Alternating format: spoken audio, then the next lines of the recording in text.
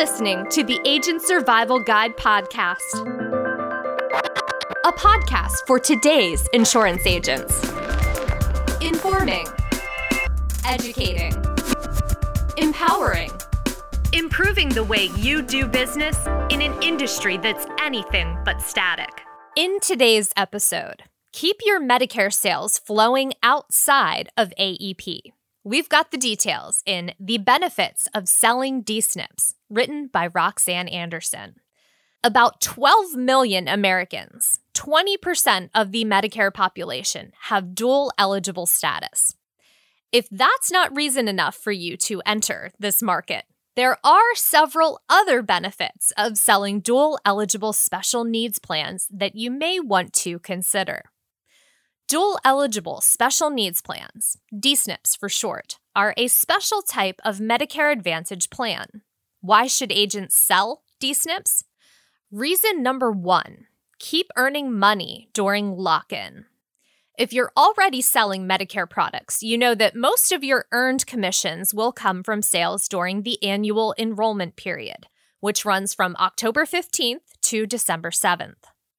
What's a Medicare agent to do for money during the other 311 days of the year? Well, you could stay busy working special enrollment periods, but you could also sell Medicare products that don't have a set enrollment period, such as Medicare supplements and D-SNPs. MedSups and D-SNPs can be sold year-round.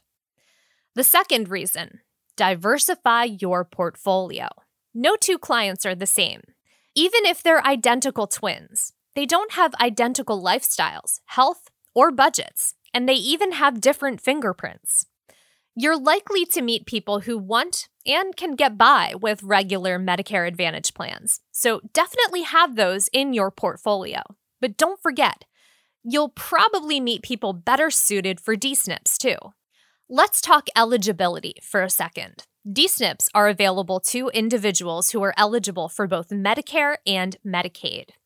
They can provide extra benefits for the people who need them most, like care coordination and over-the-counter dental, vision, hearing, and transportation benefits.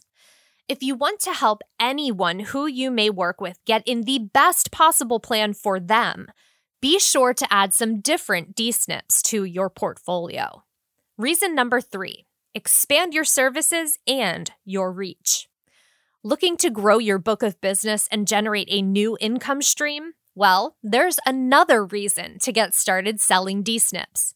The dual eligible population is a unique segment of the Medicare population and a largely underserved one at that. There are many potential clients out there searching for someone to help them navigate their options.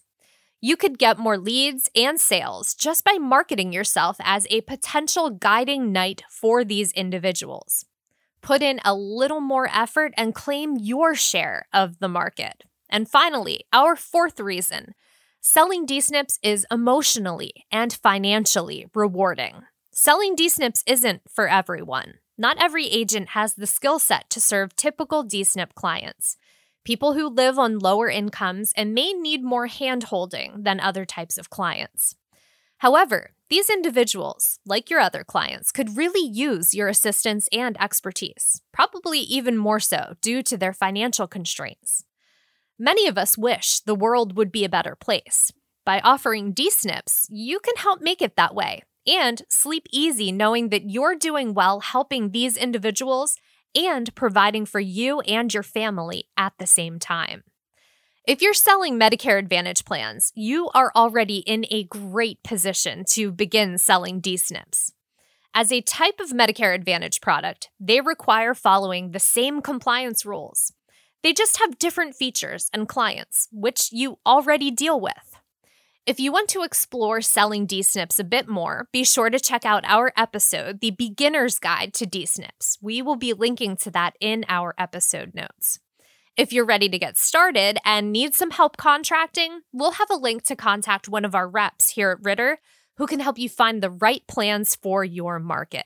Also in the episode notes, you'll find other resources we mentioned today, additional episodes we think you'll enjoy, articles from our blog, and the links to our social pages.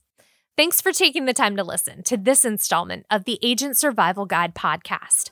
Don't forget to follow and subscribe wherever you get your podcasts. We will see you next episode.